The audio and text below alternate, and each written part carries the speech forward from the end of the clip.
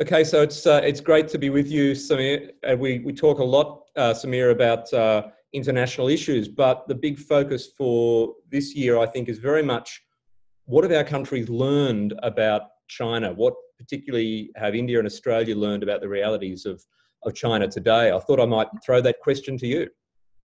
No, I mean, I think for India, this is a time for deep self-reflection. I think one of the assumptions we had in the past that we can negotiate our way into peace with China. I think we are beginning to realize that it's not that easy to negotiate with China. The terms of negotiations may be humiliating, and perhaps the dragon is not interested in negotiation at this point of time. The second, of course, is that we can trade ourselves into a kind of an entente with China. We can create peace through trade.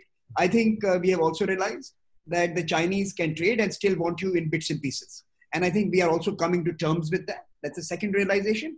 And the third, of course, is that the way globalization has evolved and the way we have created our independent linkages and dependencies with China, many of us are very lonely when we are facing up to the dragon. On the Himalayas, it is India standing alone facing the Chinese. There is no Quad. There is no global alliance. There is no partnership of democracies. So we have to rethink many of these assumptions, both as groupings and as individual countries. When we deal with a dragon, which is of a very different texture, I think that 100 years ends tomorrow. They want it now. I think that 100-year marathon that was built into fables is not ending in 2049. It's probably 2020. I think she wants it all now. Whether we want to give it to him is something that we need to think about. Yeah, well, the future is very much here. And I hear what you're saying there. I think the Australian experience is very much that we've been confronted this year, with realities that are less violent than those that India's faced, but nonetheless we've faced economic coercion with the gloves off, very obvious economic coercion, continued interference and influence operations, and this real attempt to kind of isolate and demonise Australia, in our case, simply because we wanted an independent inquiry into what on earth was the cause of this COVID catastrophe internationally. But I think what we're seeing when we look to India and other countries in the Indo-Pacific at the moment is this new appetite to build some degree of solidarity on a whole range of issues. You're right, it's not about being frontline fighters for one another, and we've got to be realistic about that. But I do see a turning towards solidarity. And I think the question for me and for us is also, what are the costs that we're willing to pay? Because it's going to be a long game, a long struggle to find a settling point with China. And how do we support one another realistically in that? So I'm curious to know your thinking about that costs issue, especially. No, I think that's the central inquiry. How much are countries willing to do to respond to the errant behavior we have seen in the last 12 to 24 months from the dragon? The Indians were willing to stand outside the BRI, not benefit from many of its infrastructure projects, because we truly believed it was infringing on our sovereignty. The Australians and the Indians both have decided to, in some sense, challenge the rise of the digital dragon to prevent its telecommunication and digital companies from infiltrating and controlling and creating new digital dependencies that will be perverse.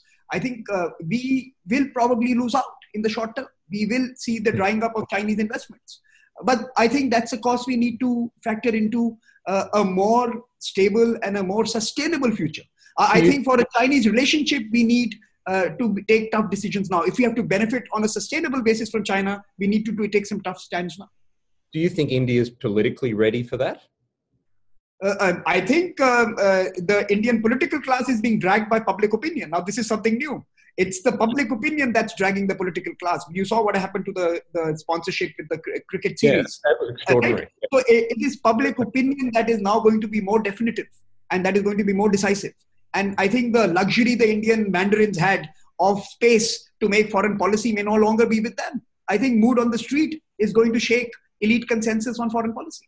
How is it in Australia? Well, I'm really glad you touched on that, because we are both democracies for all of our respective failings. We are democracies, and the opinion polling in Australia shows an extraordinary shift towards mistrust of China this year, the idea that there's this glorious economic future is now very, very clouded, even though China is our big trade partner, and that's what we want. We want mutual respect. But Australia politically and at a public level, I think, is much more cognizant of the fact that China's interests are generally not our interests, and that it's willing to inflict significant harm on our interests and values when they clash. So I think we've got the foundations for something, but I do, I guess, wonder still how many we're going to bring along on this journey and what happens. We have 3 seconds, Rory. I want your view on the US. I want Australian certainty or uncertainty around the US. Your deepest, boldest one. We're keeping this conversation short, but I think the speech this week by our Prime Minister is telling.